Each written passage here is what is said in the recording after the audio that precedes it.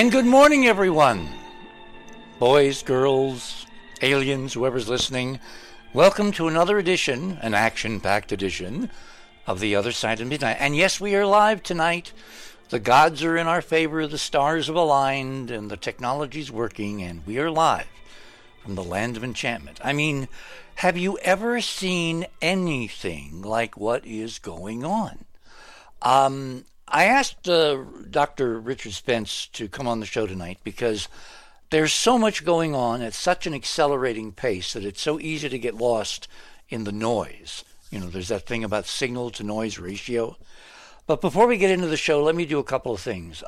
We were planning last night with Georgia Lambert to do part one of this weekend devoted to what I call the big picture.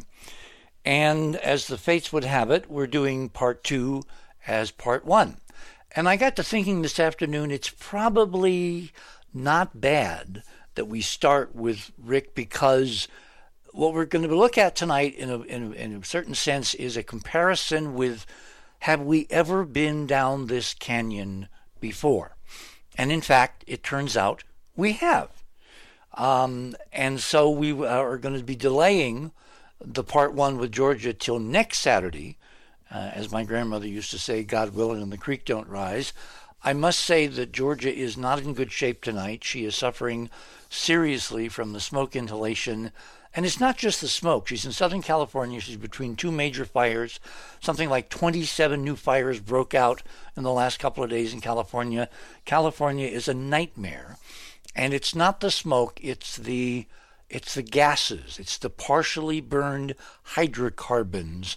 And if you have allergies, it really affects you. I made some recommendations this afternoon when we talked.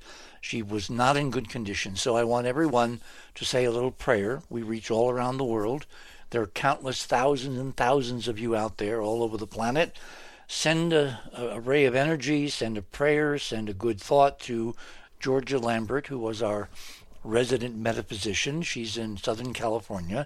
That'll kind of localize you in time-space, and pray that she gets well, both for her own sake and so she can do what I'm trying to set up to do next weekend, next Saturday night, which is to basically blow the doors off a couple of very interesting things.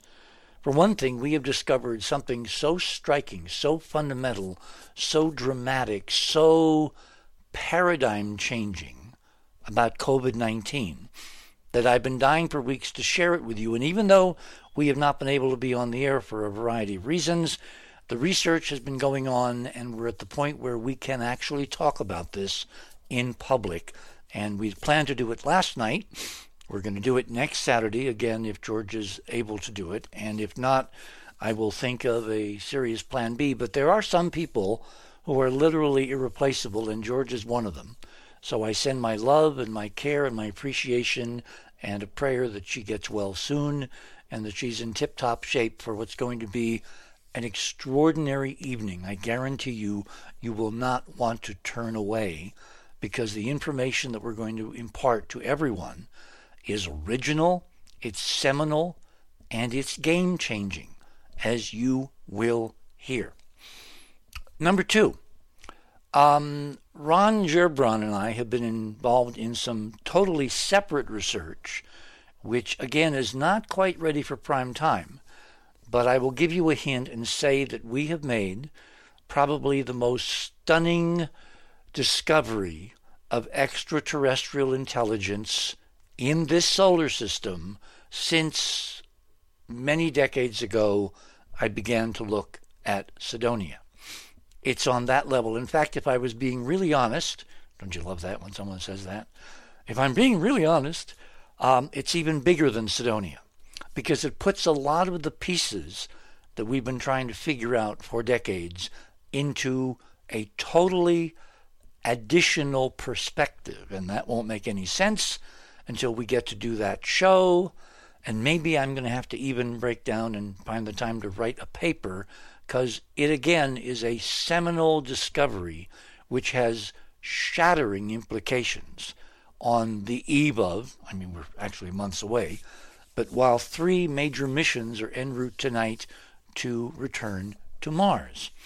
It's again of the caliber exceeding even our discoveries decades ago of what Sidonia was trying to tell us. And that's no mean feat. Which, of course, segues directly into what my grandmother used to say, which is at the top of tonight's promo. Time is what God uses to keep everything from happening at once.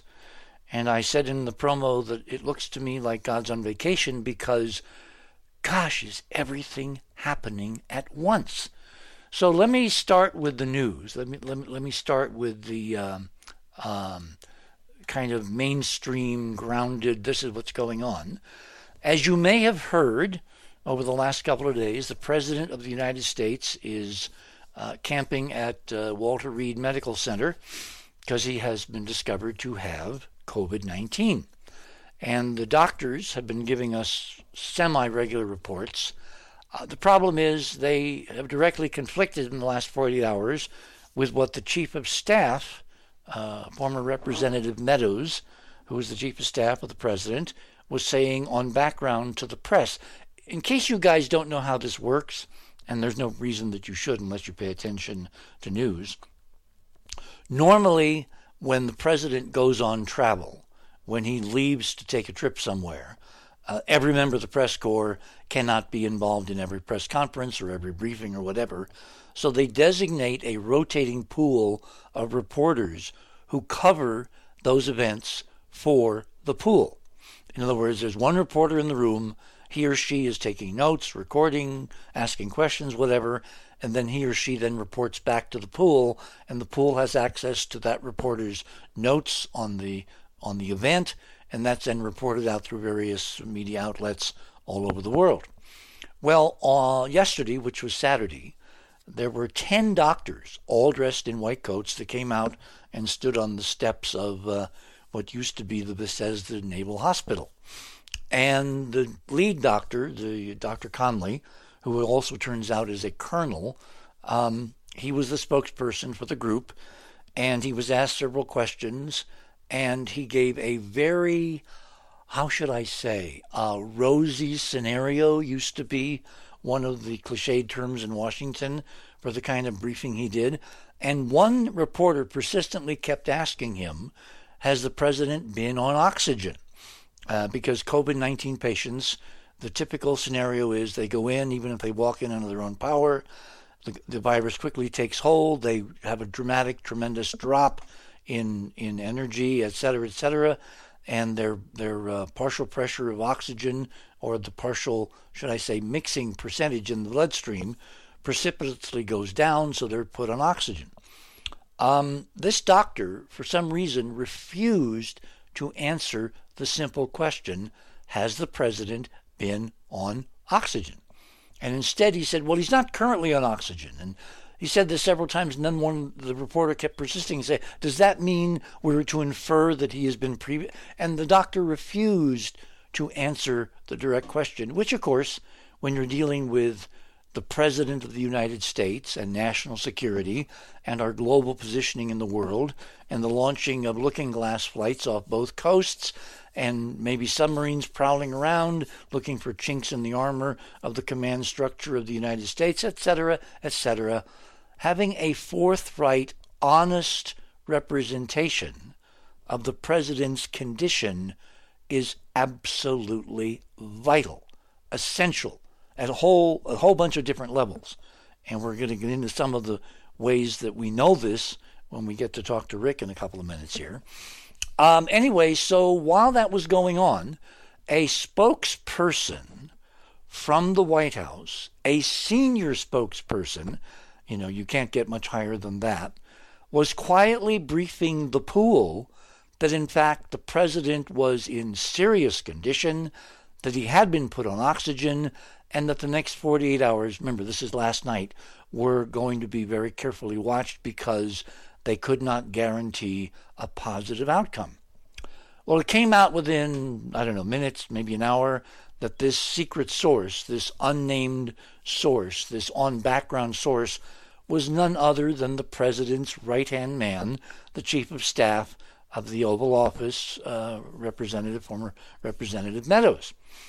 Well, that, of course, as my grandmother used to say, threw the cat among the pigeons. And for the last 24, 48 hours, the story has been not only the president's health, but why is the White House conflicted? Why are we getting one set of reports out of the doctors and another set of reports out of the chief of staff, who, of course, is a ranking member of the president's team? What he says should be true. So we had this incredible conflict where no one knew who to believe. And that has continued up until this hour, because this afternoon, after taping a short message saying that he was going to be going out to see his fans, the president got into an entourage and drove out one driveway of the Walter Reed National Medical Center, drove down the street, drove into the other driveway after going back and forth in front of his assembled coterie, his cohort, his fans, his voters, his constituency, all while wearing a mask in a closed SUV with maybe 3 other Secret Service agents, all of whom, since the president in this stage of the illness, again based on thousands and thousands of other patients, this is when he is the most infectious. So, of course, everybody in the car, if they didn't have COVID-19 before that little trip began, they sure have COVID-19 now. The point is, nothing is as it should be. This is not being handled as most administrations, with a couple of exceptions we're going to talk about, has ever handled these kind of emergencies, certainly in modern history. And it raises profound stakes for the credibility of the president at all different levels. I mean, if you can't trust the doctors to tell you exactly what's going on, given that there is the whole discussion of transition, the vice president, the line of succession, given how this disease attacks people who are older, who have comorbidities, who are overweight, who have potential diabetes issues, etc., etc. In other words, without sounding hysterical, there's every reason to be watching the president like a hawk, because as he goes, as his health goes, so goes the nation. That's item number 1, because apparently he's been placed on several drugs, one of which is totally out of the box, that was given to him at the White House, again before he even got on the helicopter. I knew something was seriously wrong when the White House team decided to send him by helicopter to Walter Reed and not to take, the cars, the SUVs. Why? Because at that time of evening in Washington, the traffic is murder, which meant that the White House security and the other people involved in the decision did not want to waste the time sitting in traffic, even with, cars equipped with sirens and flashing lights and all this. Time was of the essence to get it. So I knew things were serious even before it was admitted by Mr. Meadows that they were very serious on Friday. Moving on with the, larger rubric around all this, everything happening at once. Item number 2, remember, we've just had the potential announcement of the discovery of strong indications of life in the clouds of the planet Venus. Well, by a complete fluke, in the next few days, there is going to be a spacecraft flyby, the European spacecraft flyby of Venus, and they're trying to reprogram the computers to take critical observations which will give them more information on this potential presence of phosphine in the atmosphere of Venus as a biosignature of some kind of microbial or maybe even larger life. And the reason I put these two stories back to back is because we are swinging wildly between extraordinary paradigm-changing events, and they're not waiting consecutively, peacefully, normally to follow. They're all happening at once. Which leads us to item number 3. There is an extraordinary controversy over face masks. I'm going to add to the controversy tonight, and I'm going to be discussing this more, hopefully with Georgia next week. It turns out that face masks, in addition to keeping people from a higher probability of getting this thing if you're in a closed room or standing too close to somebody who has it, etc., etc. It turns out that face masks themselves could be playing a part in keeping people from getting the most severe form of COVID-19. How does that work? Well, it turns out, and this is why the president was, whisked away to Walter Reed, it turns out that the severity of your reaction seems to be correlated with the amount of virus you originally encounter. If you encounter a little bit of virus, the body has time to mount a defense, and apparently that defense is effective enough that a lot of people are asymptomatic. Some numbers I've seen are up to like 50%, which is stunning, because people can be walking around shedding virus and no one would ever know, unless in their wake a lot of people are kind of becoming ill. The other thing is, if you have a minimal amount of virus, apparently, according to these studies, which are earmarked in that news item, the severity of the disease is markedly less. So how do the masks come in? Because the masks are a barrier. Anything you can put between you, your nose, your mouth, those orifices which lead to the interior of the body, to your lungs, to your respiratory system, to your thrombotic system, anything that can keep more of that virus out of you is very effective. Think of it back in the era of SALT, the Strategic Arms Limitation Treaty, where we're trying to figure out how do we defend against ballistic missiles. Well, the Pentagon people came up with something called a layered defense. If we move that analogy from shooting down missiles to protecting yourself from this airborne virus, the more barriers, the more physical barriers you can put between you and a source of this infection, the better it is. And even stupid masks like bandanas have some effectivity or efficiency. So the better the mask, up to an N95 of course, the less of the viral load your body will receive on your exposure, and that seems to correlate in these studies to the severity, or in this sense, the lack of severity of your reaction until you acclimate, develop antibodies, and fight off the virus. This is, they believe, why a lot of people are asymptomatic. It depends on the amount of their viral load initially. Again, more news to be pursued in future programs. Item number 3. This originally was item number 1 when Rick and I had our first conversation. There's a very important piece in The Atlantic about the election, this coming election. 1 month from tonight, we are all in voting booths voting. But of course, you should be voting now. You should be voting by mail-in. You should be voting early voting. You should, do it in the safest way possible. The controversies around all this notwithstanding, the elections in the United States are broken down into 50 sub-elections. Remember, each state sets the rules, sets the parameters, sets the conditions. So there's no reason for anybody out there tonight, if you're an American citizen, either here or overseas, not to vote. I'm carefully looking into ways I can do it here in the land of enchantment. And again, there are many, many different options. Voting was one of the really interesting things that Rob and I looked forward to every year, every couple of years. And this year I will be doing it alone. Anyway, that's a very important piece, because this year voting is not just, a right. I think it's a duty. I think it's a patriotic duty.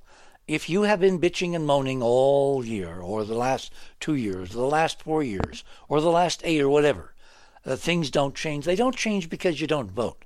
I mean, look at the number of people in the last election who literally opted out, who said, packs on both their houses, I'm not voting, or I'm too lazy, or I'm too busy, I've got to go to the game, I've got to do something. No, nothing's more important this year than voting.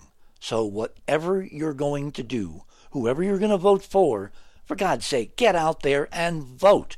It's your one controllable thing you can do to affect the future. Item number 5. When I called Dr. Spence up originally, I said, well, obviously we should be talking about the importance in this election of the Supreme Court. it turns out that politically, Republicans vote far more for who's going to be on the court than Democrats have traditionally over the years. That has now changed.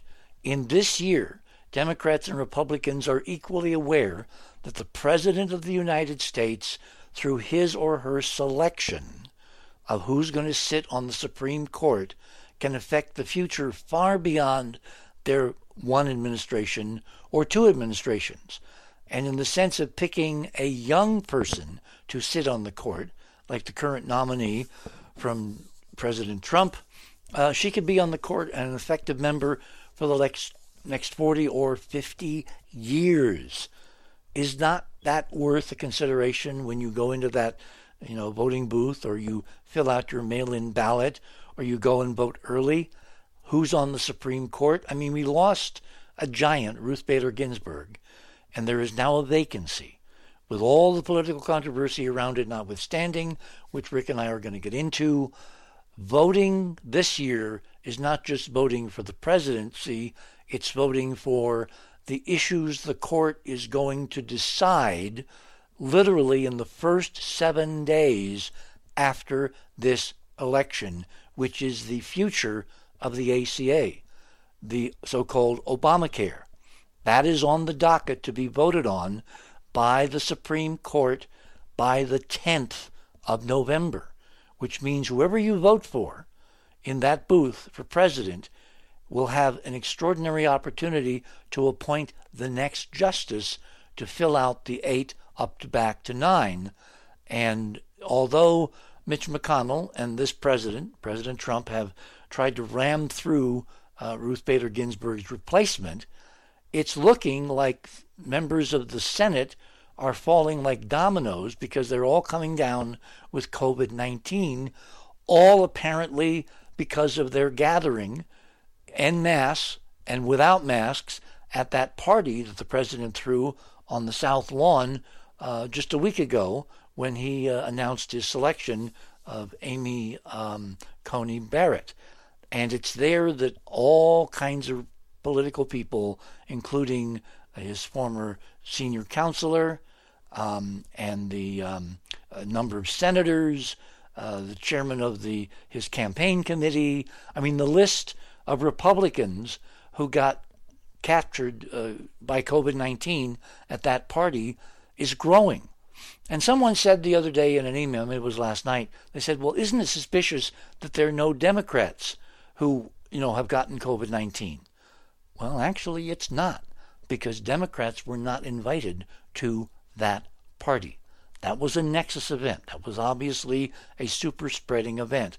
So without much of an extension of belief, one could almost look at karma. And we will go there next week in much more detail. Which leads me to my conversation tonight with Dr. Spence. Dr. Richard B. Spence is professor of history at the University of Idaho, and since I last read that line, there has been a change. Richard is now professor emeritus.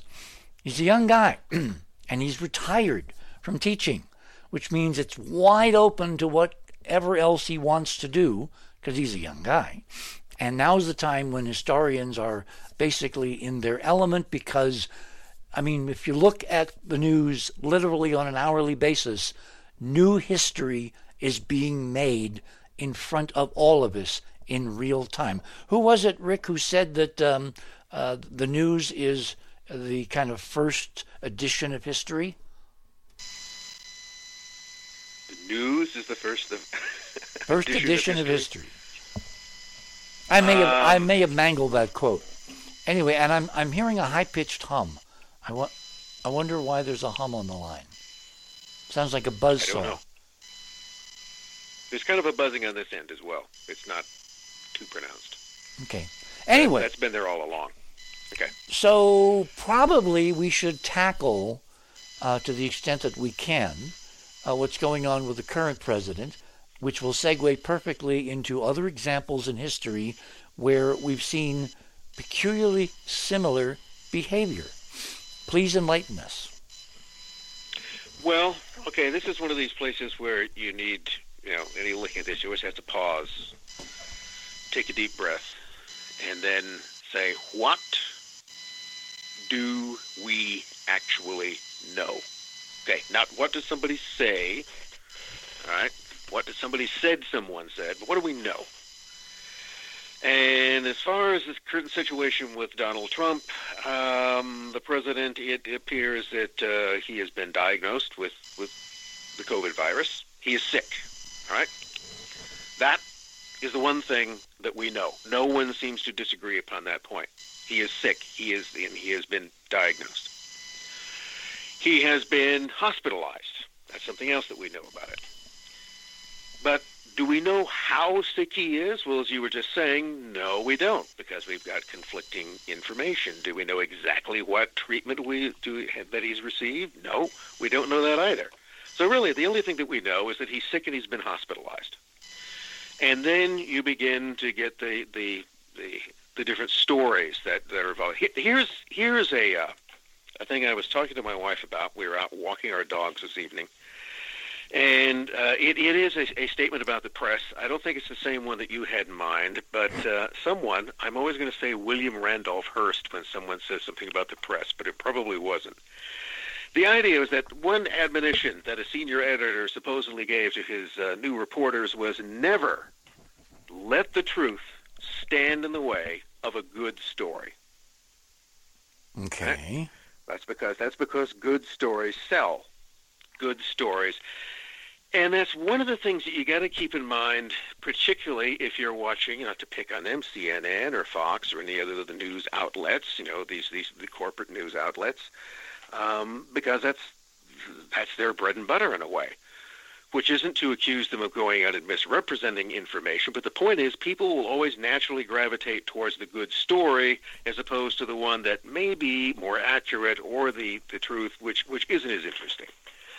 So, well, let me stop you there, because in the era, back when we had newspapers, and everything was filtered through a reporter, an editor, maybe an editorial board, I would say you were accurate.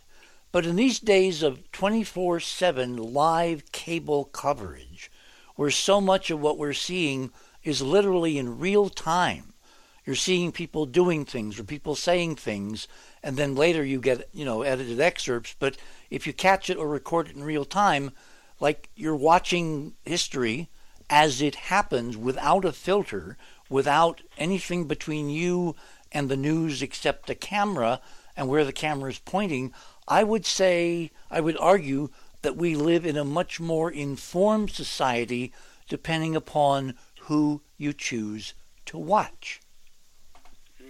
Well, I would kind of disagree with that by saying that we think we're in a more informed society, but I'm not sure that we are. How do you cheat on live?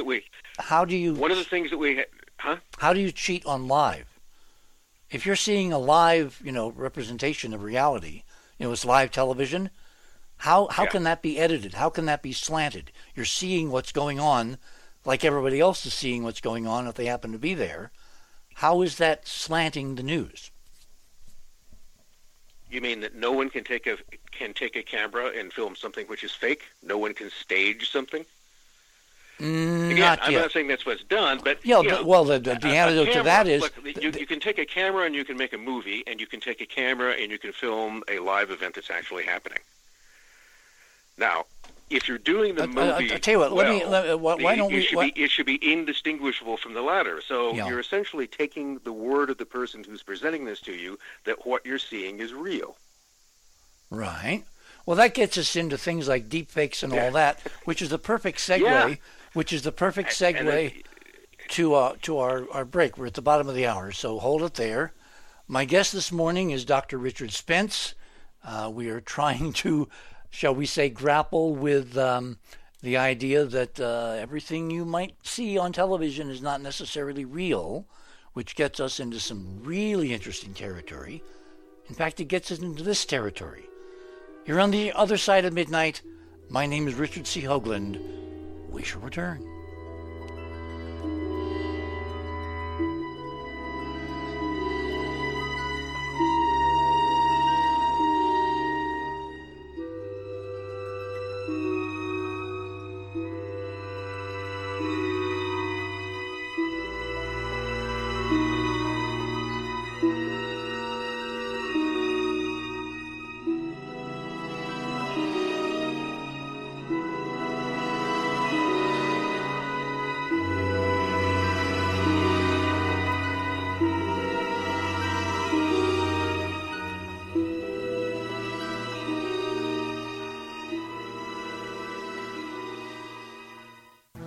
Richard C. Hoagland here.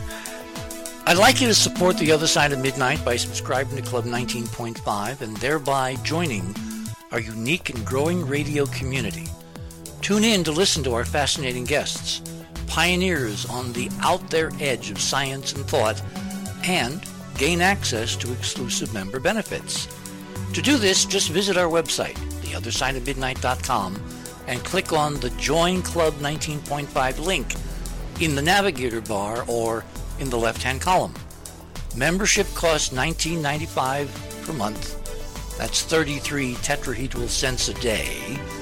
I mean, it's the price of a couple of cups of coffee. As a Club 19.5 member, you'll gain access to this show and literally hundreds of previous shows on hundreds of different topics going back to 2015 that we have done. Our archive shows have the commercials removed, and you'll be able to download the MP3 files directly from the 19-point archives if you prefer. To enhance your listener experience, a new The Other Side of Midnight podcast is being added to all show pages, which will allow you to instantly search the show archives of Radio with Pictures, thus easily accessing the corresponding show. Plus, you can just as quickly access the entire podcast list when you're on the go. I want to personally thank all our Club 19.5 members because without your continuing support, this show would literally not be on the air. Please continue supporting the broadcast that provides you with the most interesting conversation available, talk radio at the cutting edge of science and thought, and if you like what you hear on The Other Side of Midnight, tell your friends, and continue growing the show by having them subscribe to Club 19.5 as well, because we need all of you. And when I say we need you, you're the reason we're doing all this.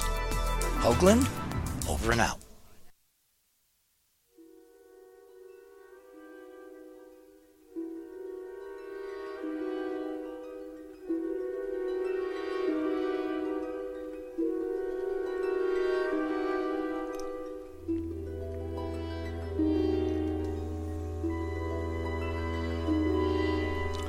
You know, Rick, I cannot help make the comparison with that theme you're hearing there in the background. I mean, we are in the Twilight Zone, because you just raised the intriguing idea that everything we're seeing coming through our television screens is somehow a manufactured reality, and nothing we can see we can trust because it's all made up in a studio. We're living in a literally so-called live 3D holographic representation. Are you really thinking that? Well, here I go causing problems again. So that's opening a problem door. Do I think that everything that we see is fake? No, but I regard the possibility that it could be. Right? Comes down to this question again. Use the term. What do you believe? What the people often want to know. Well, what should I believe? Well, wait. Hang on. I cannot. Is he really sick, or is he not so sick? I cannot let an esteemed academic, emeritus or not, get away with that, because that would imply a level of technology and sophistication and coordination, which means that everything you and I believe in, freedom, democracy, individual choice, free will, all that, is just crap. Just totally crap. And it throws out Occam's razor. Because you have to ask yourself then, hang on, let me finish. You have to ask yourself then, with all these various outlets, we've never had more outlets, windows on the world than we have right now. Yes. And I'm not just talking, major networks, I'm talking social media, Facebook, Twitter, all of this. What you're saying is they all have to be controlled, or else we don't get another view that's different. And I'm saying that's impossible currently.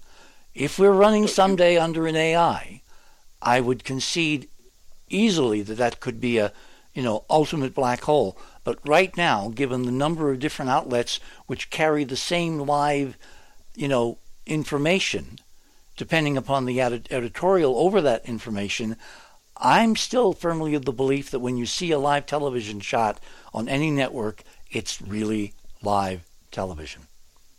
Go ahead. I don't.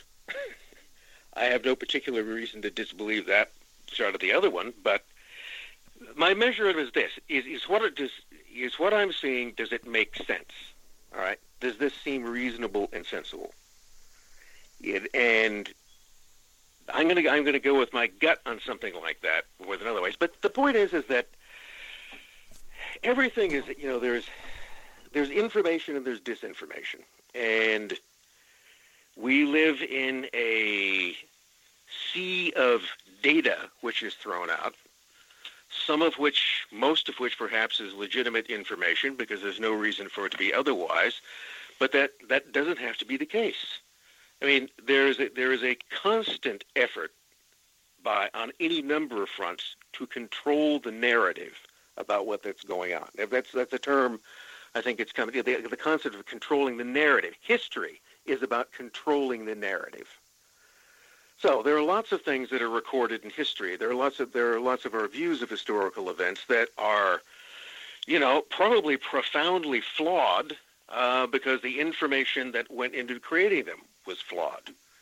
The point is that one of the most difficult things to figure out in anything, Richard, is what really happened. And even if you're there on the spot, you ever notice the Rashomon effect? You have, let's say, a dozen people who are all at the same place and at the same time and supposedly witness the same event, but you will probably get a variation in their perceptions of what happened. They're all not going to perceive things in exactly the same way. I mean, anybody who's doing criminal investigation finds this out all the time. Eyewitnesses are often highly unreliable because was the car black or was the car green, or was it red, or did somebody not think that there was a car there at all? Now, part of that isn't because different people who witness this, one is smarter than the other, can put it through. It's because really, even if people are in the same place at the same time, even if there are cameras covering the same demonstration, they're not seeing exactly the same thing. That is, whatever direction you're focused in, wherever you are, you're not seeing what happens outside your peripheral vision. You never see what happens behind you, where someone standing right next to you in the same place in the same time, looking in the opposite direction, will not see things exactly the way that you or someone else would. And that's one of the reasons why you get these different variations. Well, hang on. Let me stop you there. What actually happened, yeah. Let me stop you there, okay? That used to be true in every scenario in human history. Courtrooms, live events, political events, speeches, whatever. Because you only could see it once when it happened. And your attention can only be in one given direction. I would strenuously argue that in this day of incredible, insatiable, multiple media, with cameras everywhere, the average person now has more ability to capture a live event than CBS News did when I was working for Cronkite. One person with a smartphone. And there's not one person, there's millions of people with smartphones. They're all looking in different directions. They're all posting different takes, different versions on social media. And ultimately everything is recorded, which means if you don't remember whether the car was red or green, just play the tape back. It's actually not even tape anymore. It's a digital, solid state memory. The point is, we are so covered from such multiple angles that I don't think the first part of your dissertation is really accurate, because we don't have to depend on memory. We just hit the DVR. Well, we have to depend upon an artificial medium to tell us what happened. The point is that what you then have to do if you want to control. Yeah, but you're saying you said a moment ago that if you're at a live event, even then you can't be certain because you're only one person with one point of view. Now you've got 1,000 people at events with cameras showing you 1,000 different points of view. Now, having the time to go through it, That's another higher level discussion. The point is, I would argue that we have many more sources of a look at reality from all kinds of different points of view.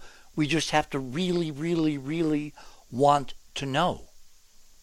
But I think that we generally don't look at them, and that becomes part of the problem itself, is that there are so many different... I mean, one of the things now is that there's so much stuff posted on YouTube or wherever you can find it. There's all of this deluge of information, and all of which doesn't agree with each other on every issue. There are... You know, I think that the sheer amount of information itself becomes overwhelming. And the mere fact that there could be 1,000 different views of a particular event, the point is that nobody's going to sit down and look at all of those. But they're there for historians. You're still pretty much going to go by one. But they're there for historians. They're there for professionals like you looking at history. Are they not? They're on millions of people or thousands of people's cell phones, and those might continue to exist, or they might be erased tomorrow. No, they're in the cloud.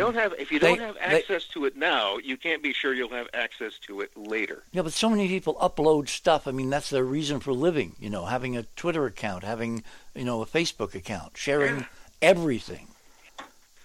So the paucity of material is not a problem. You can upload anything. Well, you're ultimately saying that the world is totally out of our camp. You cannot say for certain that what you are seeing, because you're not there, you're watching something, whether that is an authentic event or whether it is But you're even saying, Rick, event. you're even saying that if you're there, you can't trust what you're seeing because you're looking in one direction and the important stuff could be happening behind you. Which means that trying to figure out in any situation what actually happened at a particular point in time is one of the most difficult things to do. And this, boys and girls, is coming from a professional historian. And that's why historians exist. All right, really, which is to sort of create some kind of narratives out of these, in many ways, sort of random things that happen. But it's also why there's more than one historian, because there are different points of view about that. Okay, I presume this is going somewhere. Yeah. Well, I think that you have to be... It's important to pay attention to things as they're happening. And this is why we come back to this issue with for the president's current health. You have to, again, pay attention to what you know, and then you have to separate that from what is basically the speculation around it or the differing information. So you know the president is sick. You know that he has been hospitalized. Hang on. Let me stop you there. Hang on. Rick, let me stop you there because this is, this Skype delay. It's killing me. We don't even know he's sick. I was watching because when I watch all this stuff, I record it because the first live stuff I found through bitter experience is real. What's edited later, what's purveyed through news media, through organization. Remember, I used to work for one of the largest ones on the planet. I learned early on the first cut of history is what you want to record because things will change depending upon, what was that old cliche, history's written by the winners? Well, it's gotten so much worse now because it's written by the amateurs. Those multiple... Okay. See, that's what I mean by controlling the narrative. So let me go back to the point I was going to make. I saw a major internationally recognized national security expert sitting on a mainstream television network look into the camera and say with the gravitas of his years of experience, his naval tradition, his published books, his credibility, his professionalism, he said, I'm not even sure the president has COVID-19. And to find that in the major media, I think is both a step forward to raise the issue for people that, unlike you and me, don't think about this stuff most of the time, but it also represented the beginning of a long fall down an endless black hole. Because if we really can't trust what we're seeing, then democracy is over. Well, I think that guy was mentioning was something. I mean, just today. Okay, here is one of the. It is a conspiracy theory. It certainly is that someone shared today with me, and I'm sure some people out there have heard this, and that's no. You see, Trump isn't actually sick at all. This is all being faked so he can avoid the debates, or that he can some way manipulate this into delaying the election. Now, keep in mind, this is the same person who told me that was the person who told me probably a couple of weeks before that, yes, Trump is plotting to delay the election, to prevent the election, to carry out a coup. They didn't know. They had no idea actually what he was going to do or how he was going to do it, but they were certain that he was plotting to do it. Now, the basic argument, which isn't just with them, they got this from somebody else who got it from somebody else, is that this whole COVID infection is essentially a political ploy to avoid debates or to lay some other sort of nefarious plan. Now, if you're going to turn around and ask me, do I believe that's the case? No, I don't believe anything about it because I don't have enough information. Seems kind of dubious to me, but is it inconceivable that that could be the case? Why should it be? I mean, well, but hang on. See, I'm a scientist. I start from the position of how do you check reality? That's what science is, trying to figure out reality. And that's why when I get to my COVID stuff next week, hopefully, it's going to blow a lot of people's minds because I'm not depending on anybody telling me anything. I've gone back to original source data, and I know it's original because we'll explain how we know that later next week. The point is, I've tried to approach this from a scientific point of view. What is this thing called COVID-19? What is it doing to us? Why did it appear now? And I've got some amazing answers that I didn't think I was going to get. The results took me in directions I could not have imagined when I started this quest many, many weeks ago. When a national security professional sits on network television and says we cannot trust that the president is even ill, I mean, that kind of matches with a number of other incongruities. Like if this was any other era, I'm thinking back to Eisenhower and his heart attacks. I'm thinking back to Nixon and his phlebitis. I'm thinking back to a couple of presidents, Reagan and Bush, two, who had operations, who handed off under the 25th Amendment the presidency to the vice president for a limited period of time. I'm thinking back when things were normal, and nothing for the last 4 years in the political, environment arena has been anywhere close to normal. So the first thing I thought of when I heard the news was maybe he's not ill. But my go-to position was not that it's being faked for the election, something that trivial, or for the debate, which is even more trivial, but because he needed to be elsewhere to take care of the ultimate in national security problems where his absence, including his absence in tweeting, would be noticed, so someone would come up with a plausible excuse. He's got COVID, he's going to Walter Reed, he's in these apartments, he's doing these little videos.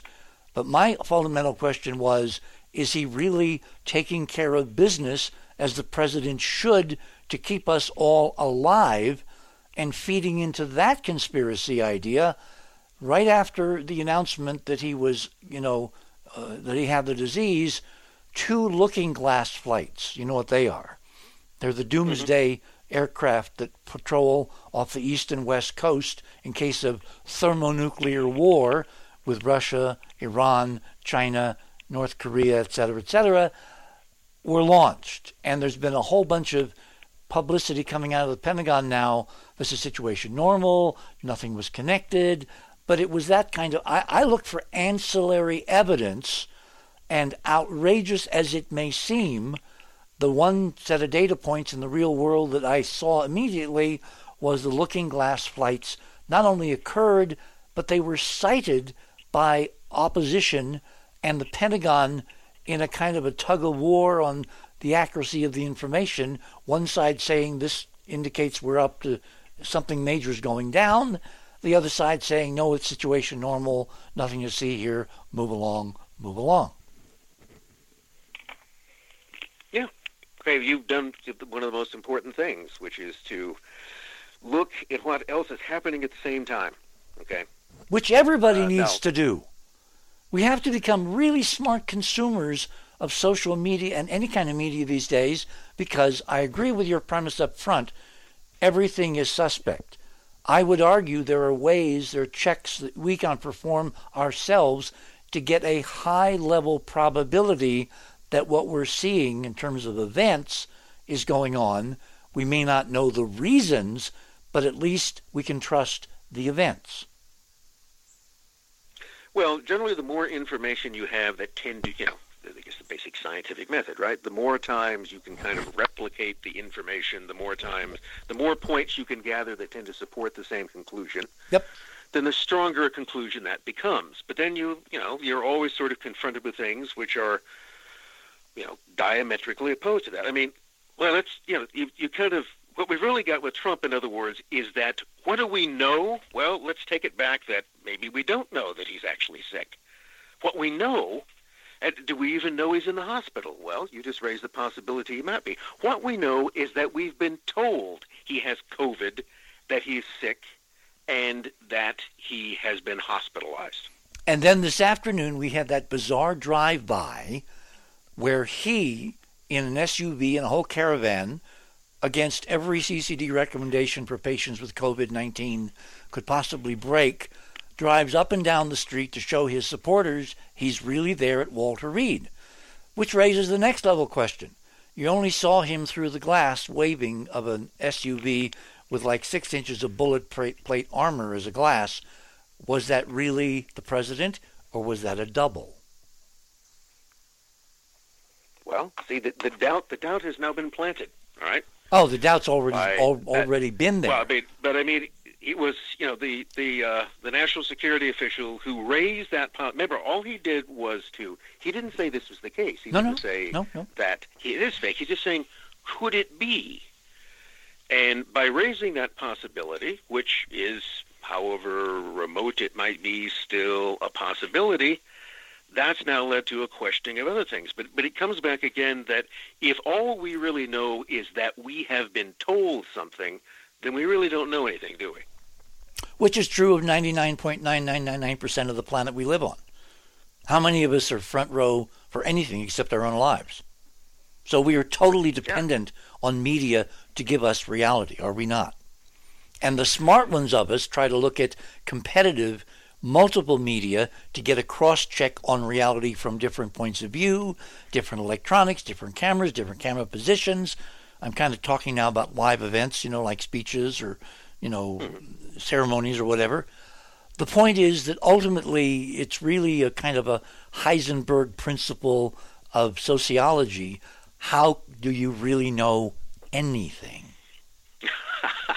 Yes, it comes back to the most basic. How do we really know anything?